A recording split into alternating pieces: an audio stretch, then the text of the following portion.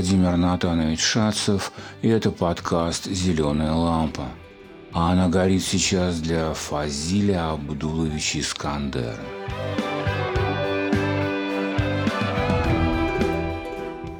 Он в основном жил в Москве, и на русском языке все его проза и стихи, но родился и вырос Фазиль Искандер в Абхазии. Мало знаю про эту страну, кроме разве того, что сочинил Фазиль Искандер. Из его лирики вспоминается: «В прекрасном сумрачном краю я юмору учил змею». У него много рассказов. Часть из них про мальчика по имени Чик. Для «Зеленой лампы» выбрана захватывающая новелла «Страшная, месть» Чика. Прежде чем узнать про эту страшную месть, надо, мне кажется, объяснить одно слово и одну фразу. Итак, что-то вроде словарной работы. Мухус. Так названа здесь столица Абхазии. Вымышленное название, почти вымышленное. Прочитайте Сухум справа налево, получится Мухус. Случай из воровской жизни тикинсовских героев. Видимо, речь идет о жизни и приключениях Оливера Твиста. Чик – книгачей. На него, как и на Тома Сойера, влияют персонажи любимых книг.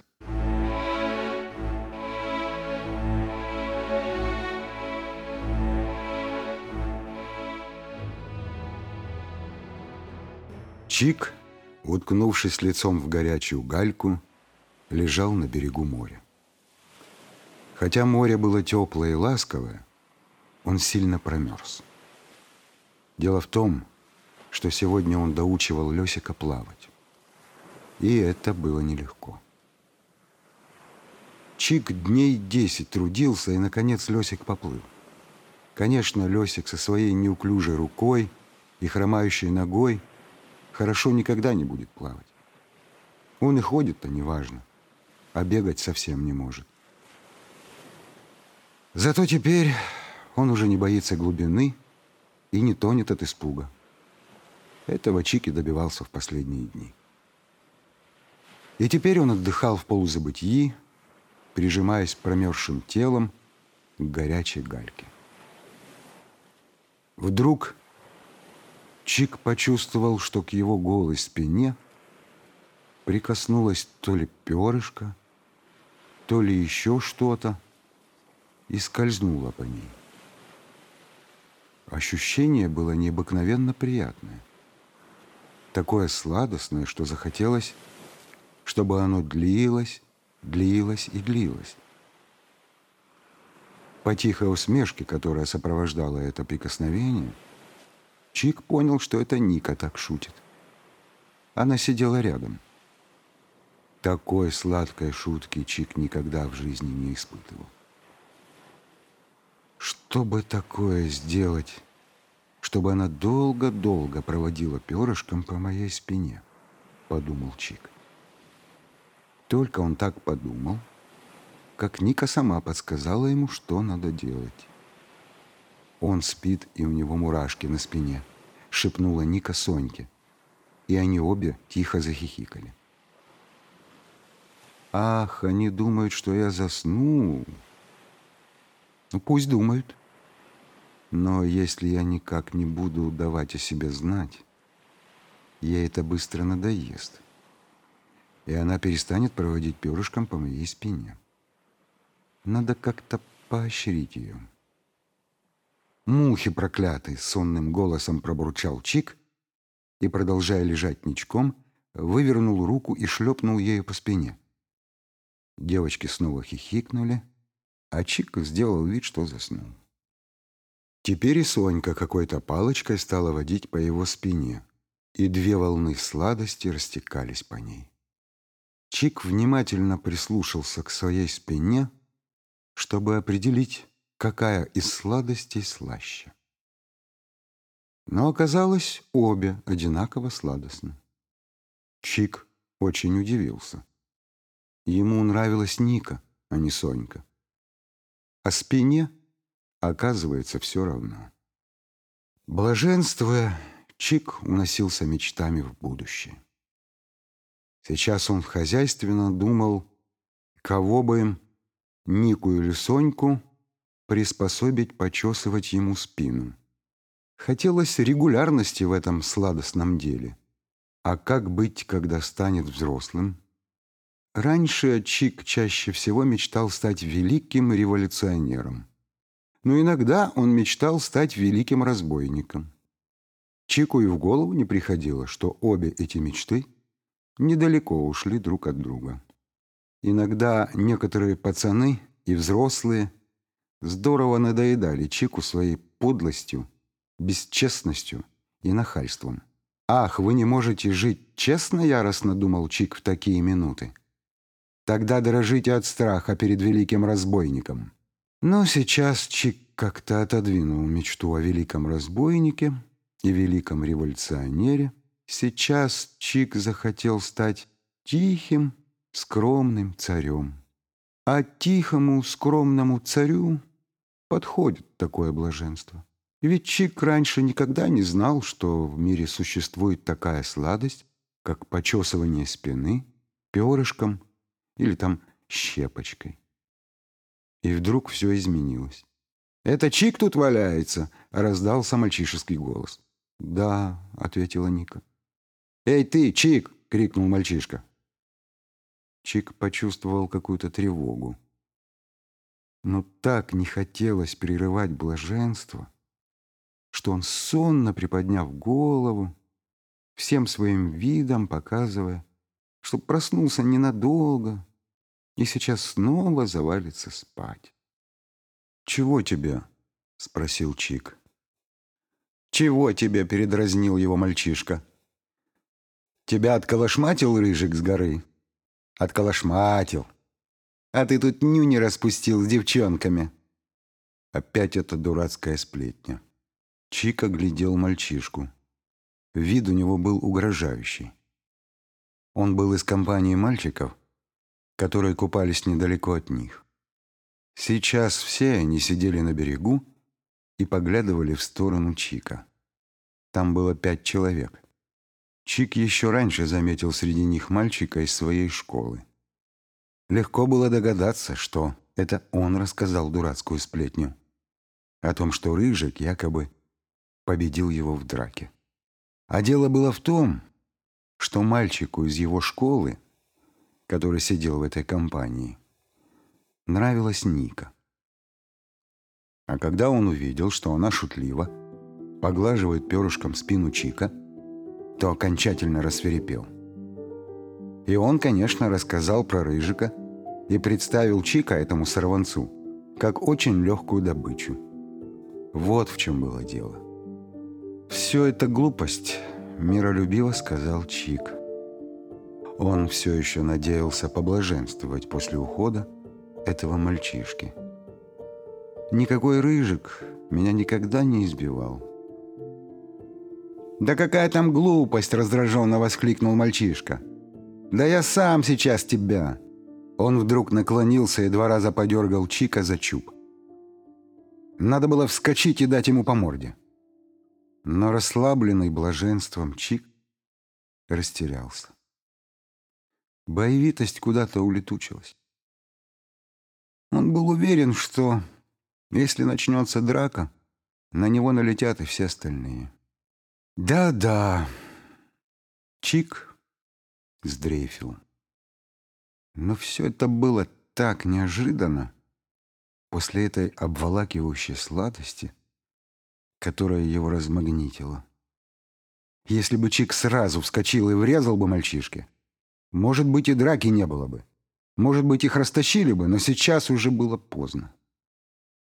Мальчишка этот решительными шагами пошел к своим, и даже по затылку его было видно, что он, унизив Чика, победно улыбается, а все остальные из компании глядели на Чика и издевательски похохатывали. «Чик, не связывайся с ними, это хулиганы!» — крикнула Сонька. Тяжесть унижения сковала Чика. Мир померк.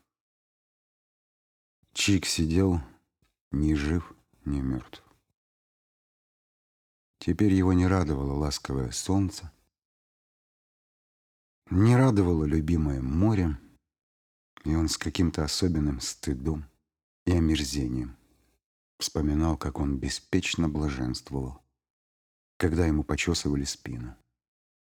Тогда у него мелькала мысль, что это награда свыше за его нелегкие труды по обучению Лёсика плаванию. Кто-то сверху присматривался к нему. Интересно, хватит ли у Чика терпения научить беднягу Лёсика плаванию? И наградил сладостным почесыванием. «Чик, не горюй», — сказала Ника. «Они все просто дураки». Когда они покидали пляж, тот, кто учился в их школе, вдруг запел дразнилку, которую иногда напевали глупые пацаны при виде Лёсика. «Лёсик, осторожно, упадёшь!» Вся компания расхохоталась. Лёсик, как всегда в таких случаях, глупо заулыбался. И теперь вдруг Чик понял, что Лёсик своей улыбкой скрывает боль, которую он испытывает от оскорбления. Чик подумал, что надо будет обязательно дать по морде мальчику из их школы. Да и главному обидчику надо отомстить. Чик обернулся на компанию, поймал глазами того, кто 2 раза дернул его за чуб, и громко сказал: «Встретимся 1 на 1». «Да хоть со всей твоей хромоногой командой!» — крикнул тот в ответ, и вся компания загоготала. Никогда Чику не было так плохо. Почему? Почему все это случилось? Почему он испугался? Он сейчас осознал свою первую ошибку, которая, может быть, оказалась главной. Когда его окликнул этот пацан и оскорбительно стал говорить о том, что Рыжик его поколотил, надо было резко его оборвать. А Чик слишком добродушно ему ответил, надеясь снова лечь и продолжить блаженство. Может, тот, кто сверху, наградив его этой сладостью за то, что он научил Лёсика плавать, сказал «хватит», научил одного мальчика плавать и уже захотел, чтобы всю жизнь тебе почесывали спину, размечтался. Получай. Несколько дней после этого случая Чик ходил по городу, надеясь встретиться с этим пацаном 1 на 1. Через некоторое время боль обиды притупилась, и днем почти не чувствовалась. Но по ночам иногда всплывала. И Чик от боли и стыда извивался на скомканной простыне. Прошел год. Чик со своей взрослой двоюродной сестрой, которую звали Лена, возвращался из Чегема, где гостил у дедушки. У тети Лены было красивое лицо и могучие голые руки. Платье у нее было с короткими рукавами. По дороге они встречали немало молодых людей. Взглянув на тетю Лену, молодые люди светлели лицом и выражали желание поближе с ней познакомиться. Но потом, разглядев ее могучие руки, они как бы съеживались и увядали. Тетя Лена, замечая все это, презрительно улыбалась, словно говоря: «Да не бойтесь вы, приблизьтесь, может, и не ударю». В селе Анастасовка Чик и тетя Лена подоспели к отходящему на Мухус автобусу. Тетя Лена держала корзину со всякой деревенской снедью, а Чик держал в одной руке живого петуха, а в другой — живую курицу. Чик держал их за связанные лапки.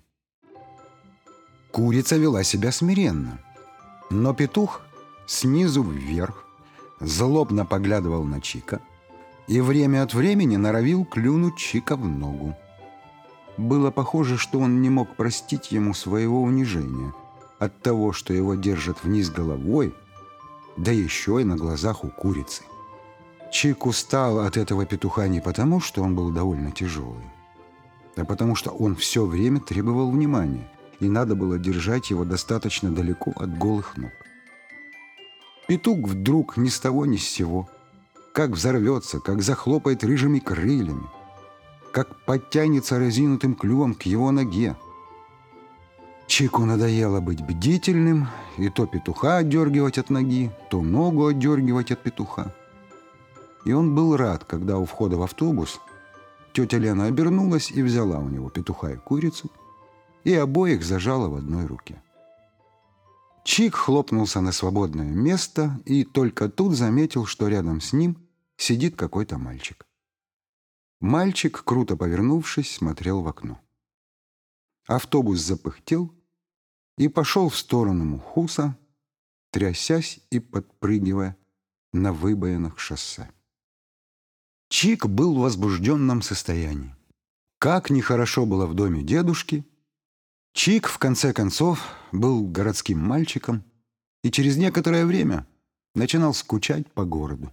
Кроме того, вдали от города, среди могучей горной природы, Чика начинала донимать мысль о Боге, о том, кто создал землю и кто тайно следит за всем тем, что происходит на земле.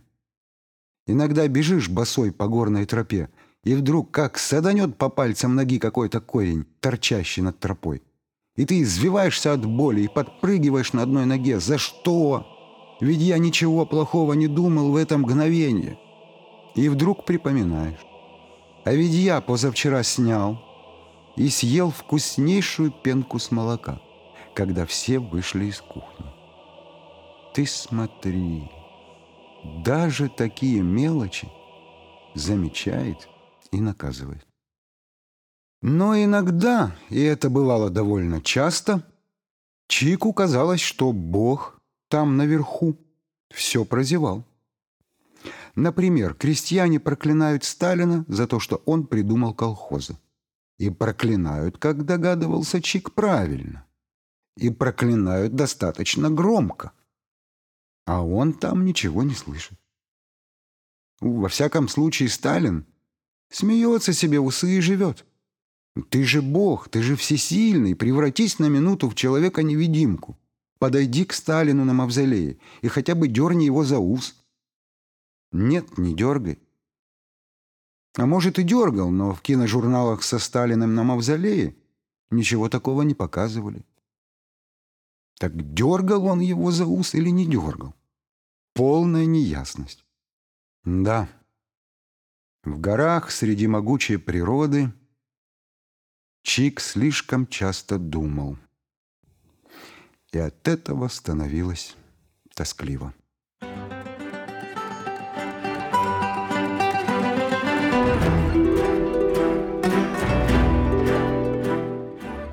Вопросы, которые мне кажутся важными, то есть задания, которые, возможно, захочется выполнить.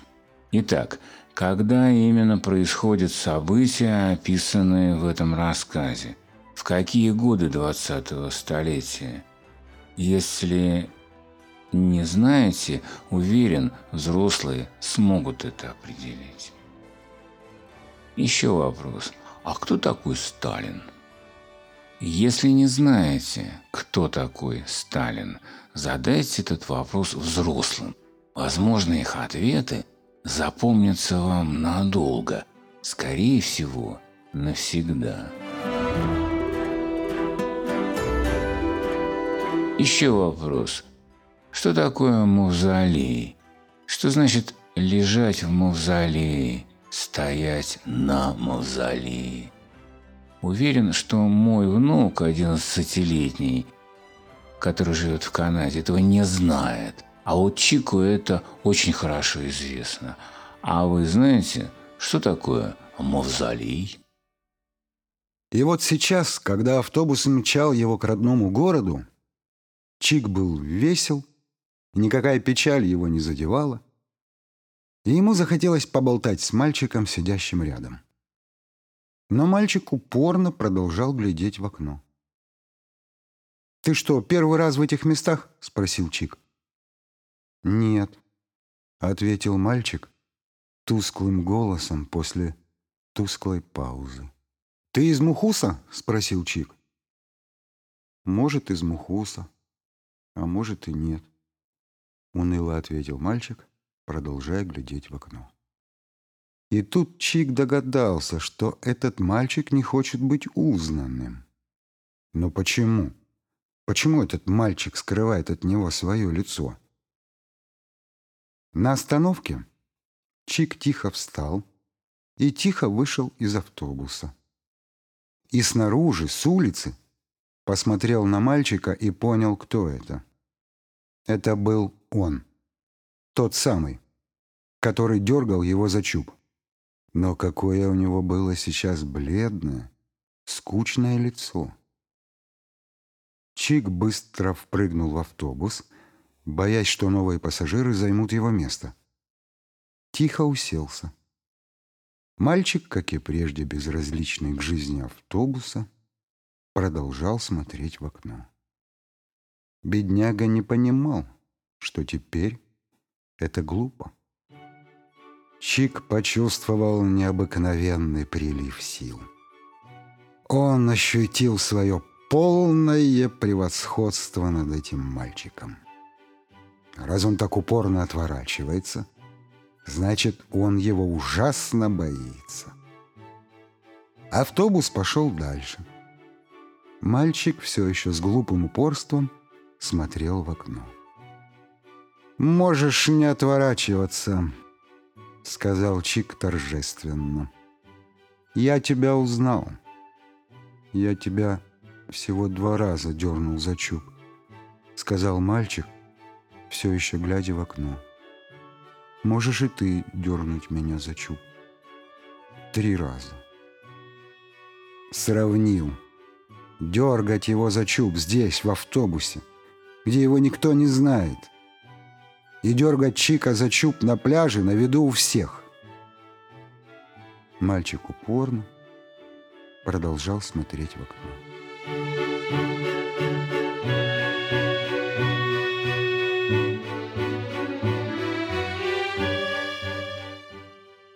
У Чика в голове вертелись эпизоды из гангстерских рассказов, которые обильно печатались в журнале «Вокруг света», какие-то случаи из воровской жизни диккенсовских героев и из других книг. «Тут чубом не отделаешься», — сказал Чик. «Ты думаешь, зачем я ездил в горы? Я в шайке. Там бывают нужны такие пацаны, как я. Я пролезаю в форточку, а потом изнутри дома открываю двери. Но сейчас мы ездили в дремучий лес», — сказал Чик, «чтобы казнить одного предателя. Наши люди здесь в автобусе. Они одеты под крестьян». «Как казнить?» — тоскливо спросил мальчик. «Казнить самой страшной казнью», — сказал Чик. «Он предал нашу банду». «Какой казнью?» — почти рыдающим голосом спросил мальчик, все так же упорно продолжая смотреть в окно. «Привязали его голову к дереву, в дупле которого осиное гнездо», — сказал Чик. «Теперь его осы закусают до смерти. Ты представляешь? Ты висишь, а тебя день и ночь кусают осы. Потом глаза ему выклюют вороны, а тело сожрут медведи и волки». «Шакалы тоже?» — горестно полюбопытствовал мальчик, продолжая смотреть в окно. «Шакалам тоже кое-что перепадет», — сказал Чик. «Они будут догрызать косточки». На следующей остановке мальчик вдруг встал. «Пропусти, пожалуйста, мне выходить». «Сиди», — приказал Чик. «Дольше будешь ехать, дольше будешь жить». Автобус поехал дальше. Тут Чик предложил мальчику условия предстоящей драки. Можно на кулаках, можно и на ножах. Драка должна произойти у обломков Приморской крепости. Кстати, недалеко от того места, где мальчик трепал его за чуб, а Чик вынужден был терпеть, потому что нельзя было рисковать. В ту ночь предстояло дело. Но вот автобус въехал в город. Люди стали выходить. Чик немного растерялся. Он не знал, как быть дальше. Уже многие люди вышли, а Чик все сидел. И мальчик замер в ожидании своей судьбы. «Чик, ну что ты там завозился?» — крикнула тетя Лена на весь автобус и стала приближаться к нему. Она властно протянула ему своей богатырской рукой петуха и курицу. И Чику ничего не оставалось, как встать и, осторожно взяв сначала в правую руку петуха, левой зажать лапки курицы.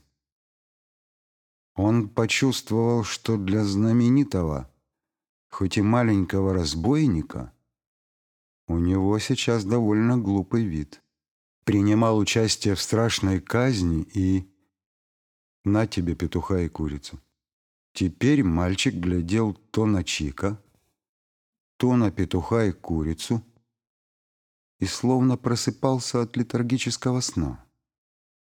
Образ, нарисованный Чиком, как-то не вязался с обликом мальчишки, которому женщина, правда, с могучими руками, небрежно сует петуха и курицу с перевязанными лапами. Нет, человеку такой профессии не суют в руки петуха и курицу. «Я тебе прощаю все», — сказал Чик, стараясь опередить пробуждение мальчика. «Только не имей привычки дергать за чуб незнакомых пацанов. Можешь не на того нарваться». С этими словами Чик слегка развел руками, и тут петух вдруг захлопал крыльями, заклокотал и неожиданно укусил Чика возле колена. Было больно так, как будто бы 100 ос ужалили его одновременно и в одно и то же место. Но мальчик, все еще просыпаясь от летаргического сна, глядел на Чика, и Чик выдержал боль. Он не вскрикнул и даже не взглянул на место укуса. Он только отвел подальше от ноги петуха. «У тебя кровь», — вдруг сказал мальчик и кивнул на ногу Чика. Чик небрежно опустил глаза. «Разве это кровь?» Мальчик теперь с разинутым ртом уставился на Чика. Было похоже, что выход из летаргического сна был приостановлен. «Чик, что ты там остолбенел?» — крикнула тетя Лена уже с улицы. Чик спрыгнул с подножки и легко догнал ее. Он шел быстро и плавно, стараясь не расплескать гнев петуха. Он больше не чувствовал себя оскорбленным этим мальчиком. Он даже удивлялся, почему ему так больно было вспоминать, как этот мальчик потрепал его за чуб. Каким наглецом тот был на пляже и каким покорным стал в автобусе. Конечно, Чик его довел. Но ведь еще ничего не зная о разбойничьих подвигах Чика, он уже отвернулся к окну, чтобы Чик его не заметил. Значит, уже боялся. Чик посмотрел на ногу. Боль все еще слегка пульсировала. Полоска крови начала подсыхать. И вдруг Чика поразило неожиданное открытие. Это он, всевидящий, наслал на Чика укус петуха, потому что Чик переусердствовал, пугая этого мальчика. А год назад Наслал на Чика этого же мальчика, потому что тогда Чик переусердствовал, размечтавшись о блаженном почесывании своей спины. Как все связано! Вот мудрость того, кто все видит и слышит. Да не сразу раскумекаешь, что к чему. Для этого надо иметь хорошую черепушку. Что-что, подумал Чик, а она у меня работает. Но тут Чик вдруг осекся, догадавшись, что может грянуть наказание за хвастовство. Да и петух подозрительно встрепенулся. Поэт, как медведь у ручья, над жизнью склонился сутуло. Миг лапой ударил с плеча, на лапе форель трепетнула. Тот трепет всегда и везде. Лови, неси сквозь столетия, уже не в бегущей воде, еще не в зубах у медведя. Определением поэзии так Фазиля Искандера назвал это стихотворение. Поэт жадно, даже хищно ловит слова. Они как живая рыба, трепещущие. Даже сгоряча Искандер изобретает свое слово «трепетнуть» вместо «трепетать». Но только ли поэт вылавливает выразительные слова, словосочетания, предложения, а прозаик? А учитель, если он сумел выспаться, тоже пытается подыскивать не случайные какие-нибудь фразы, а особенные.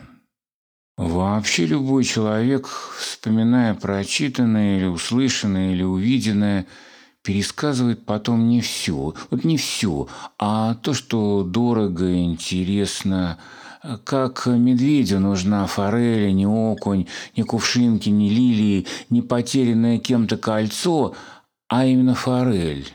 Так я при пересказе «Страшной мести» Чика вижу сразу какие-то картинки, но могу не вспомнить другие картинки, другие маленькие эпизодики.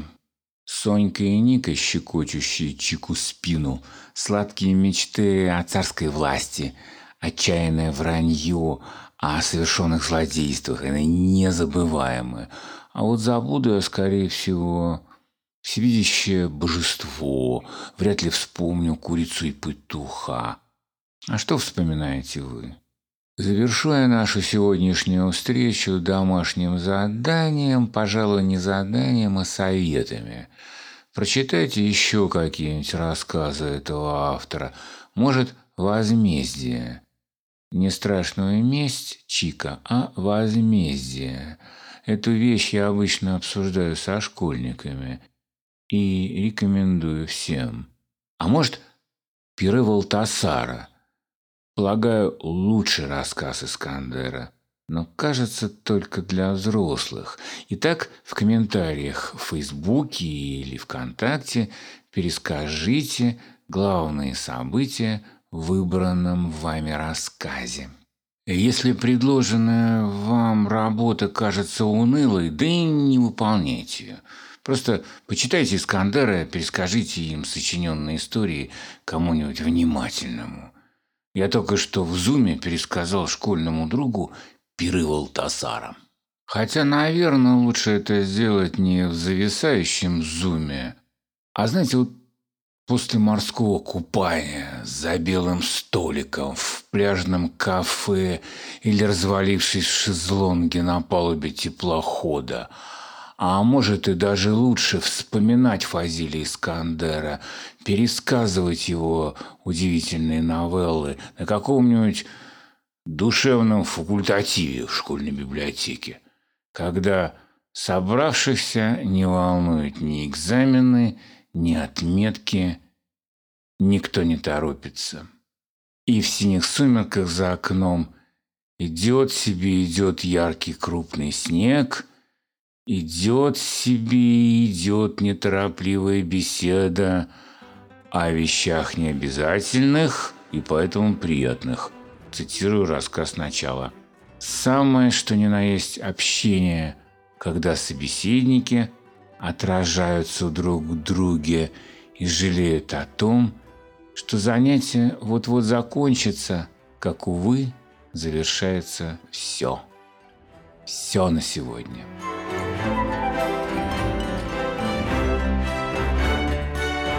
А над подкастом усердно работал Союз единомышленников. Это я, Владимир Натанович Шацев, учитель литературы, затем актер Игорь Барсегян, потом Алексей Шманев, звукорежиссер и композитор, еще Андрей Егоров, консультант по психологии подростков, он же ученик ФТШ, физико-технической школы. Кроме всех нас, Даниил Фрэнк, вдохновитель проекта и его координатор.